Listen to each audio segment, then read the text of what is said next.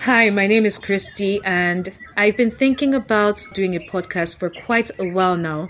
If you're somebody who knows me, you've probably heard me talk about it at some point or the other. Well, this is it. I spoke with a friend the other day, and she said to me, "You know what, Christy? Just do it." So this is me just doing it. So welcome to Safe Spaces. As the name implies, the podcast is generally centered around conversations that are less likely to be had as often as other conversations. If you're wondering what that means, you might have to stick around. I'll get on with it now. Welcome to episode 1 of Safe Spaces. Enjoy. On today's episode of the podcast, we'll be talking to a friend of mine. I've known her about half a decade or so.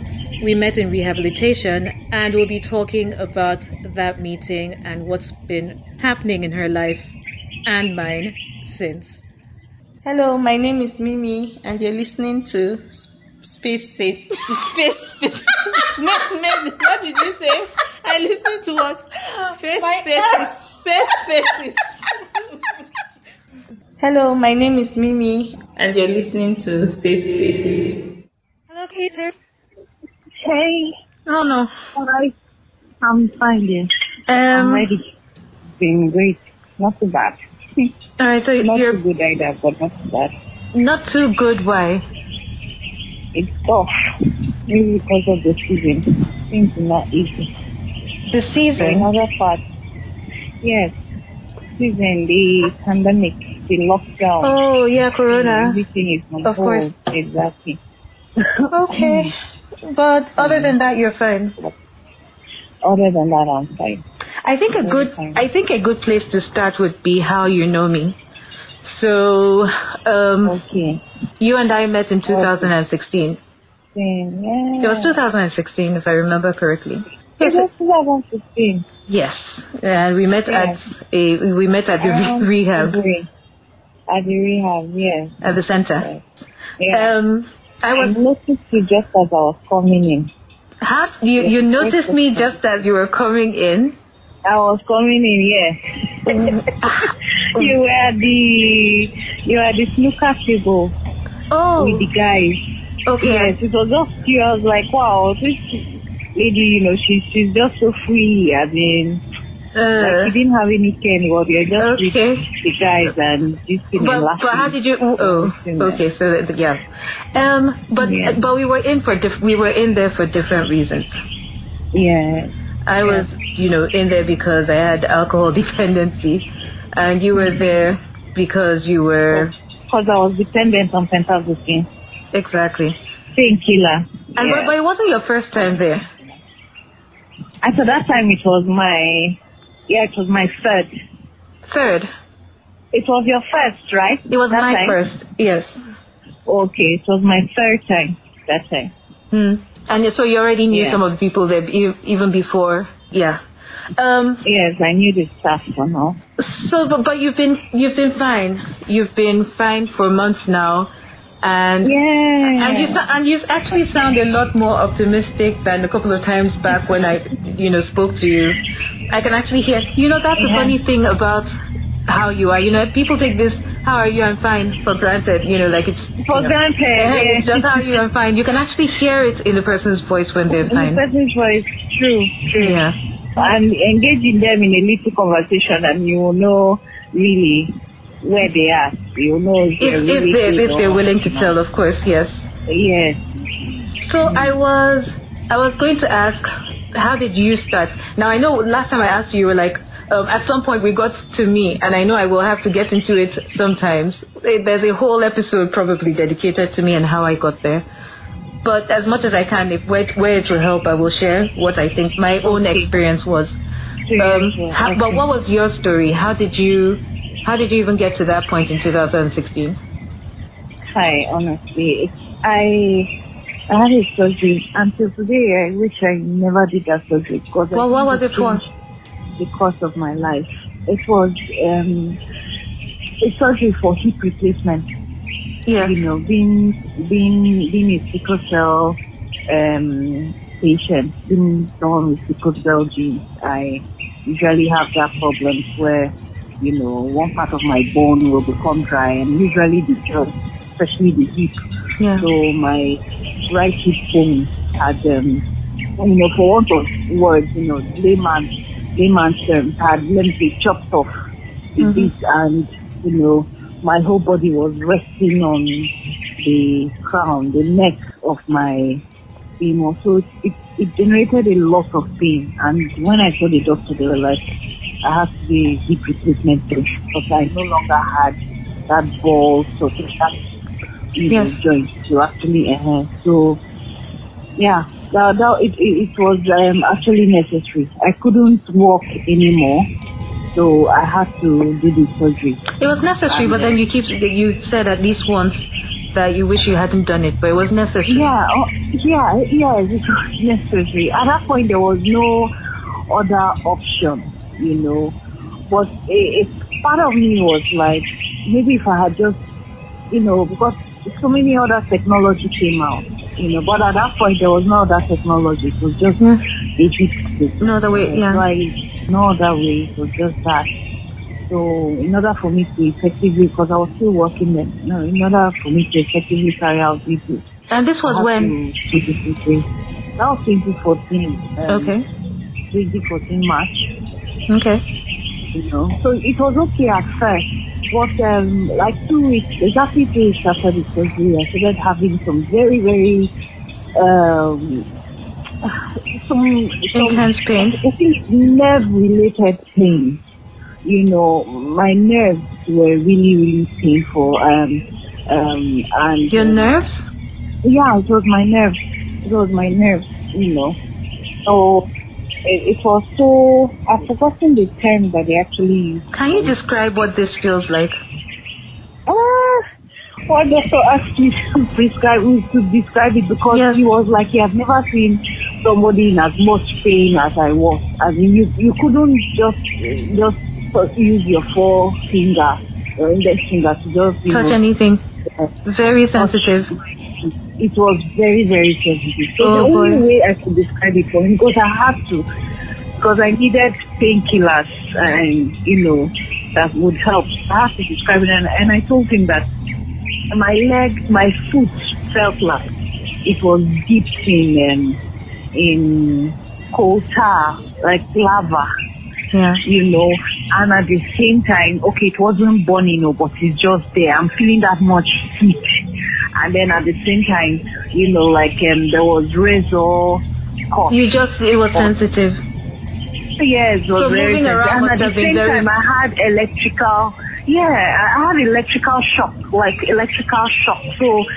was really jerking, and the pain was crazy anyway. Yeah, I can only imagine. Around, there was no stuff for that one. I was actually bedridden for 5 months stretch. I was on my bed. Also in 2014? Yes, all in 2014. So that was how you got to... pentazocine was part of your medication? Yes, it was part of my medication. But there were other, because the doctors, to be fair, were cautious of me getting addicted. But then I didn't even know what addiction was. I didn't care. All I wanted was relief. Yeah. Yes, all I wanted was relief. So the drugs they were prescribing for me were really expensive. They were nerve-related drugs, Lyrica, gabapentin, and they were really expensive. Yeah. And yet they didn't as much, relieve me. So, of course, 3 months after, they stopped paying me salary, so I couldn't afford all of those drugs again. Where did you work before this? For 4, 5, 6 the bank? I was working with a bank, mortgage bank. Yeah. So, pentazocine was cheaper. It was just going for about 100 naira then, compared to 5,000 a card and all of that for the other drugs, and it was doing, the same thing kind of. And to me, that was what mattered. I didn't care about addiction. All I wanted was just for the principle. So you self-medicated? Yeah, exactly, because doctors they weren't prescribing that one for me consistently. You became doctor overnight. Well done. I became my doctor. The funny thing is, when you laugh about some of these things, it looks bad. Like you're laughing. It's not funny. It's actually not funny. But I promise you, I can't help it. It always comes to that point where you just have to have a laugh. You know, if you think about it. Because, especially now that it has actually passed. Of course. Like, wow. No, while you're stuck in the middle, there's no... The laughs that you laugh are evil, wicked laughs at yourself. Those are not very pleasant laughs. You're like, oh my God. You're in shock. I was exactly. Did this just happen? Exactly. The safe spaces. But you're good now. I mean, it took what, 3-4 admissions to come to this point. And you said you've been, I'm drug free, right? Yeah. Honestly, it took 6 because it took 6. It took that many times. Yeah. You didn't want to. I just wanted to keep fighting. You kept fighting. I didn't want to rest in the drugs. And you also mentioned, before I get to that, I hope I don't forget what the question was. But what's the longest amount of time and the shortest duration you stayed in a facility? Yeah. Okay. The shortest was 3 weeks. Yeah. And then the longest was 3 months. The longest was actually when we saw. And it's not cheap. Oh boy, that time we saw, I don't know. No. That time we saw, I was convinced I would never leave that place. It was weird. When will this time end? But do you think overall that experience helped you in any way? Obviously, it seems like you do. But were there times when you were like, what is this? But you usually took yourself. By yourself, you would go and check into the rehabilitation facility and pay for it. You paid for your treatment. Yes, just this last one, my dad actually paid. Yeah, because you've not been working. Yes, I've not been working. Yeah. Yeah. So, but all the 5, I think. But how do you get to that point? So you see, a lot of people struggling with addictions, or it's funny because it's even totally different from people who are struggling with other mental health issues. Whether they're personality issues or they're they're bipolar or it's different.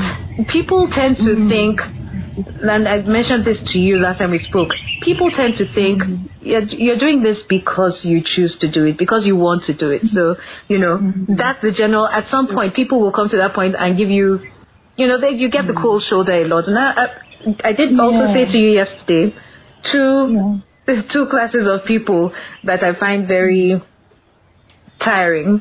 The ones who say, oh, you're doing this just because you want to do it. They make it look as if it's not a real issue. You've chosen to push all the good people out of your life. You've chosen also to be stagnant. What you want. Yes. Exactly, and to waste your time and money. That is the life that you've chosen. It gets tiring to have that conversation. But then there's also the other extreme, which is the people who also, especially for alcohol, and alcohol was my, my dependency was alcohol. The other extreme is people who wear it like a badge. I told you that, it's like a general stance. Yeah. Oh, I have so much tolerance and I can do it. And that's the impression you give, that it's cool to drink or to be that guy who... Yeah. I'm not even going to get into the conversation right now. It's not about that. Today it's about you. Yeah. So you have a baby. Yes, I do. How old is your baby? She's 2 years and 6 months. Of course I know this. I know. I'm also just saying this for the person who's listening to, also have a background. 2 years and 6 months. That about the time. It was that was after I met you. Yes, it was way after you met me. Okay, so she's 2 years old. That is what she was born 2018. Yes, 18. Yeah. How do you handle you're not married to her dad, but you said you stay in touch. Yeah, for her sake. Of course. And he's being, I hope he's being responsible and helping out. I hope. Well, yeah, to the best of his ability. He's not, there's a whole lot on me, actually, much more on me. Yeah. I mean, you're the one who she's physically in front of, so. Exactly. I can't do anything else. It has to be her. But of course, when he has the extra, he can. Yeah, he helps out. He can help. Yeah. So he does that. He helps. I know he wants to help, but right now, actually, just the same way things are difficult for me, things is difficult for him too. I mean, I was also wondering. I was thinking about it this morning with my cousin in the kitchen. I was like, how do you find the strength generally? Before we even come to when you're trying to deal with an issue such as addiction, where do you find the strength to have a relationship while you're trying to deal with addiction? I'm just curious. How did that even work? You know what I started there?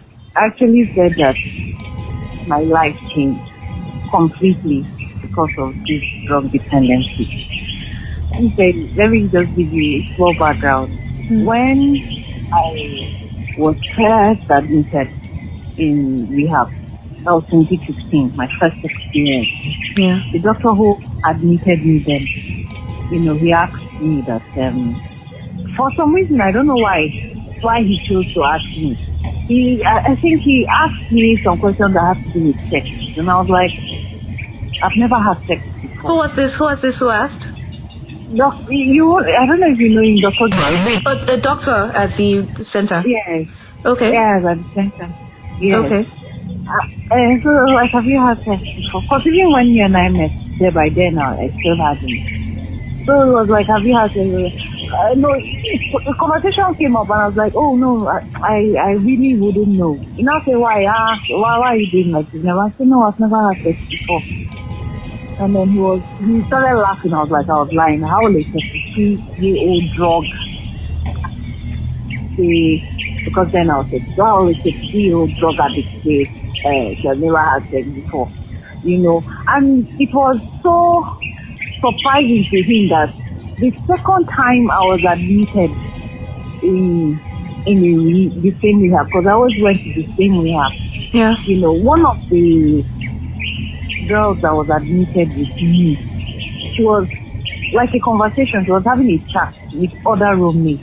Yeah. And she said, like, Dr. Giba even told her of one lady like that. I was 32-year-old, I had never had sex and she was admitted in this place. So I was like, who told you that? They talked to her. I was like, okay. Then all of them started laughing. I was like, how the drug addict, never say that she's never. I'm a little confused. I'm a little. So the impression is that if you're, dependent on drugs and stuff, you must be. Exactly, you must be wayward, you must be eager or willing to have sex with whoever, whenever. Maybe, I don't know. Honestly, I don't know the connection. Okay. But here's what happened. The safe spaces. 1 year after, I met someone that I trusted, and I didn't have as much conservation anymore. And the reason why was that I told myself that was the need, I was really... You didn't have as much what? Reserve. I was willing to give myself just because I just had that small trust. Restraint. In me. Yes. Just because I had that small, okay, we were connecting, and I trusted him. It was easy for me to just open up and give myself to him and have sex with him. That's my baby, dad. Where did you meet him? I'm curious. 2016. When did I meet him? Yeah. We worked together 2014 on a project. Okay.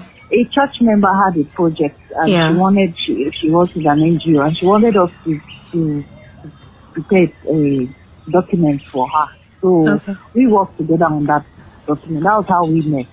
Yeah. So, we were off and on communicating via mail. Sometimes we conversate and all. We were just mere friends and all of that. eventually he was looking for a place to stay, and my other sister, gave him a place to stay because we were already friends. Okay. So so that was how it became. So he was in-house, he was safe. He was somebody, Yeah. Somebody you knew. What happened was that, what was the need? I was already, broken. Yeah, you probably also just wanted a little bit of comfort. I also wanted, that was one. I was already broken. So what was the need? And secondly, let's say, I wanted to feel good. I didn't care again. I just wanted something that would just make me feel wanted, because I felt really alienated by family, by friends, from things that I used to do. So because you've come to the point of talking about alienation, I think we get the picture with her daddy. But because you've come to the point of talking about alienation, there's this thing also about, I ask people a lot of the time, why would you say a person, one of the things that people who are dependent on substances suffer is that they alienate people around them, people closest to them. It happens very often. I don't know if it happened with you, but why would you think that a person would intentionally want to drive away the people who they probably care about the most? So I don't know. The other question was, when I was talking to the therapist the other day, he said to me, is it intentional? And I didn't have an answer. I wasn't sure. I said, I don't think it's intentional. Rationally, it's not intentional, is it? Mama, you're making noise. Rationally, say hello to her. Rationally, it's not intentional, is it? Nobody would want to send away something that they like. So I didn't really have an answer for that. He said, well, because I'd mentioned, okay, well, sometimes it's easier to get along with strangers. And he says, well, that's because you don't owe anything to strangers. Strangers are strangers, and they'll come and go, and you probably won't see them again. Can you make sense of that situation in your case? Do you get to that? For me, I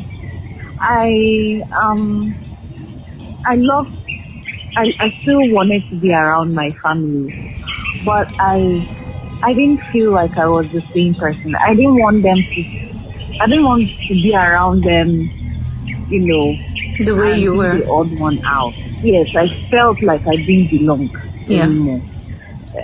Basically, I was really hard on myself.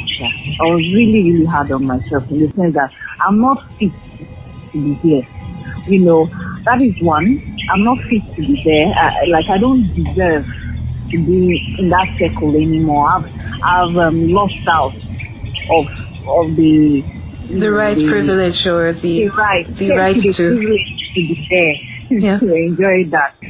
And then, secondly, I just felt like I was really being judged, maybe because I was judging myself. I felt like everyone... maybe it's also just guilty conscience, Exactly. Guilty conscience. Like you already know that, okay, you've created that barrier by yourself. Yeah, that barrier. And you know that it won't end well if you have to be around them a lot of the time. Yes. Yeah. Yes, just so that's what it is. Well, also, interestingly for me, I'm naturally a person who likes to very often keep to herself. So very often you'll catch me in my room by myself.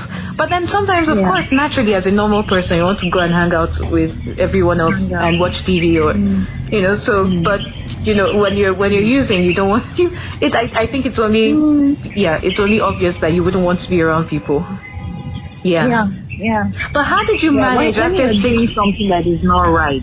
When you're doing something that you know is not right, socially not right, morally not right, it will be difficult for you to just do it in the open. But you want to hide.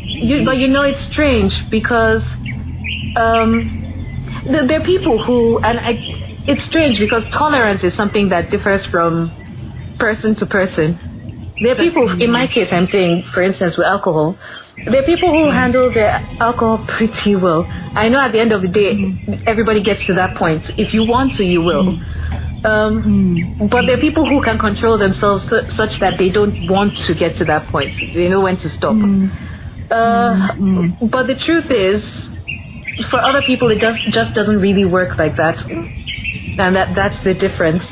As in being able to control yourself. Yes. Because, I was telling you, like I was telling you when we spoke, I said you wake up in the morning and it feels, you probably were drinking already and had too much the night before. And you wake up in the morning and you just feel the urge to have a drink. To top up, that was the word. I mean, those were the words we. In the morning, you feel the urge to exactly, and that's how you know. Honestly, because that's how you know that this is not normal. Yeah, normal, exactly. You are not thinking of anything else. Yeah, you're just thinking of how to satisfy and it's that. not just like you're thinking in your head. It's actually your whole body that's telling you. Body. Yeah, exactly. You feel like something is missing. It's how you feel when you're hungry. Yes. Almost. Exactly. I think that's the only thing I can compare it to. Yeah. Yes. How you can feel it physically. Yeah. But and no matter what you do to distract yourself, your mind is still there. Of course. Just have to. Of course. And the more you stop trying to think about it, the more you think about the fact that you're not trying to think about it, the more you actually are thinking about it. The more you're actually thinking about it. Yes. Exactly. But I want. Yeah, go on. You were saying something. No, I was just because of what you said. The more you're not trying to think about it, the more you're actually thinking about it. Someone asked me that, what's your worst fear? And I said my worst fear is drowning. Why is that? Now, literally drowning, and then also being in a situation where it's like I'm drowning. Like the more you're struggling, the more you're making it easy, the more you're thinking to think. Yes, the more I don't the more I hate to be in a situation where the more I'm making effort to actually the more you're trying the more I'm actually thinking deeper and deeper into it. Both the physical drowning and the actual and the life, but you don't die before you even die, sir. I'm telling you. That's how addiction felt to me. The more I thought about not wanting it, the more I'll say, okay, let me just wait this hour, I won't take. The next hour when I'm taking it, I'll double the dose. Yeah, because you've been thinking about it so much. Because we're trying not to think about it. So much. It's ridiculous, I swear. What's the plan going forward? You've done months. You've done, a good part of the year clean. Yeah. How does it feel? Yeah. I can only tell you sound different.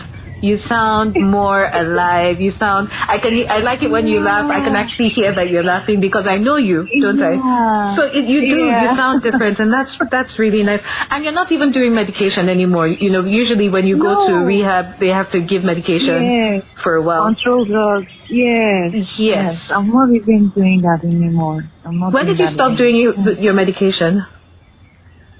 That was May. In May? I started in February. So about 3 months ago. Yes. So you're optimistic that you can do this without your meds? Yeah, well, I've done it. I've never done it before, and now it's 3 months and counting. So, you know what I was saying to you the other time? I said, if you can do this for 3 months by yourself without any support, I don't see any reason why you can't do 1 year. If you can do 1 year, I don't see any reason why you can't do 2. Supposedly, we're told, theoretically, it gets easier. It gets easier. It gets easier for real. And just like that, the doctor told you that the medications actually just 30, 20, maybe 10%. The rest is really the rest lies on you. Yeah, making sure that it works. Yes. Yeah, but that notwithstanding, I appreciated rehabilitation. It gave me the ability to start. The drugs, the control meds gives you the ability to start. It's like holding your hand. Yes, like maybe learning to walk. Just hold the hand for a bit and then you let go. You know, and if she finds herself walking, that's how rehab is for me. And the performance. Just because holding your hand came up, I just remembered something the doctor said. He said something about, what did he say? You're either, there's a child, there's an adult, and there's a parent in everybody. And usually when people abuse substances, it's because they let the child in them take over. Yeah. So that didn't feel very good. I was looking at him side eye. I said, okay, no, be entering me. But it's true. In a sense, you just safe spaces. You're only thinking about the moment. You're only thinking. It's selfish. It's also a little selfish if you think about it. Selfish. It's his, and not even in a nice way. Can I say hello to her? Okay. Let me say hi. Good morning, Auntie. Good morning, Auntie. Hello, Mama. How are you? I'm fine. What are you doing? What are you playing with? We are playing with the building blocks.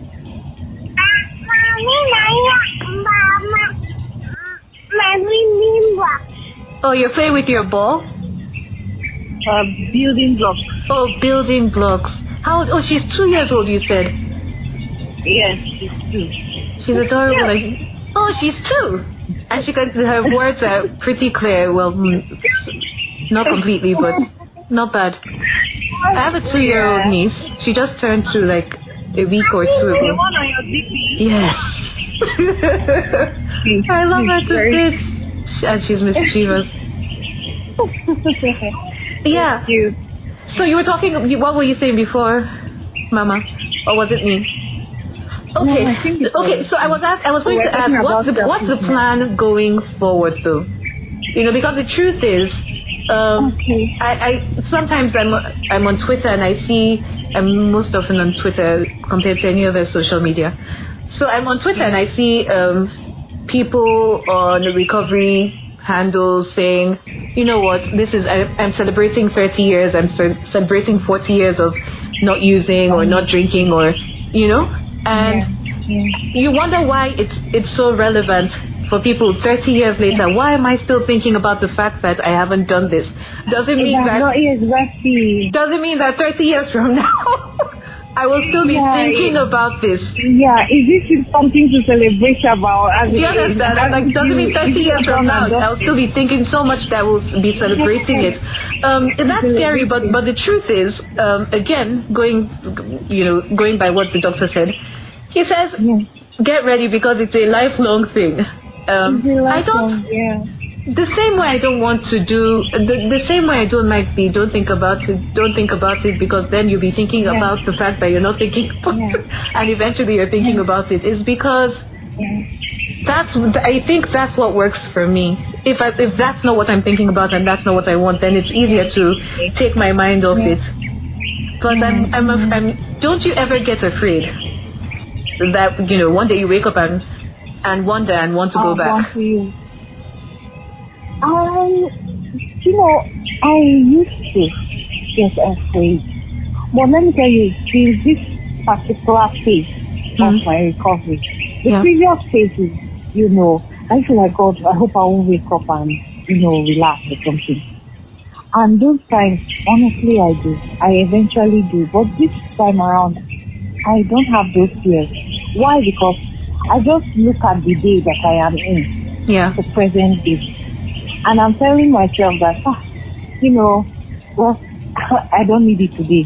Thank God I am not desiring it today. Thank God that I've considered it today. Yeah, because I ask myself, if I've done if I've come this far as well, like you said, I'm like, if I've come this far, what got me this far? I think that's the question. I just realized, as you were saying, I wake up in the morning thinking, oh, yay, thank you for it. And I think it helps the environment that I'm in as well.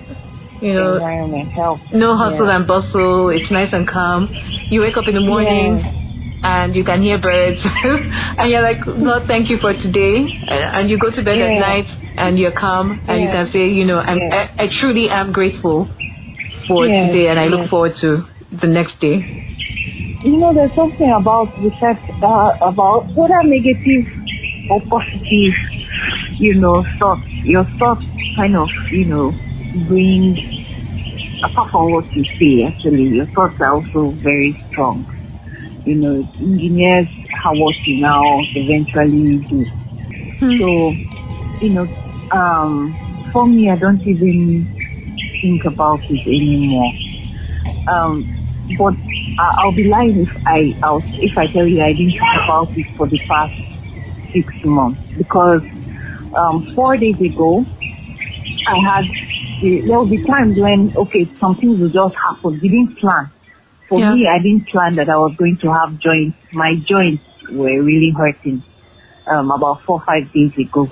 Yeah. And I just for one of those days I briefly thought about God. I had spent an hour, I wouldn't be feeling this much pain, and I imagined myself taking it back and going to request for it.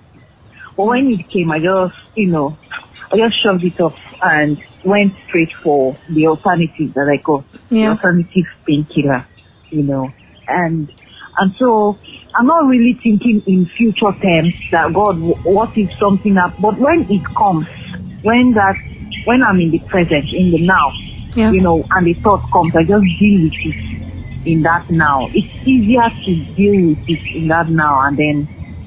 So it's not even an issue. It's not something that's on your mind.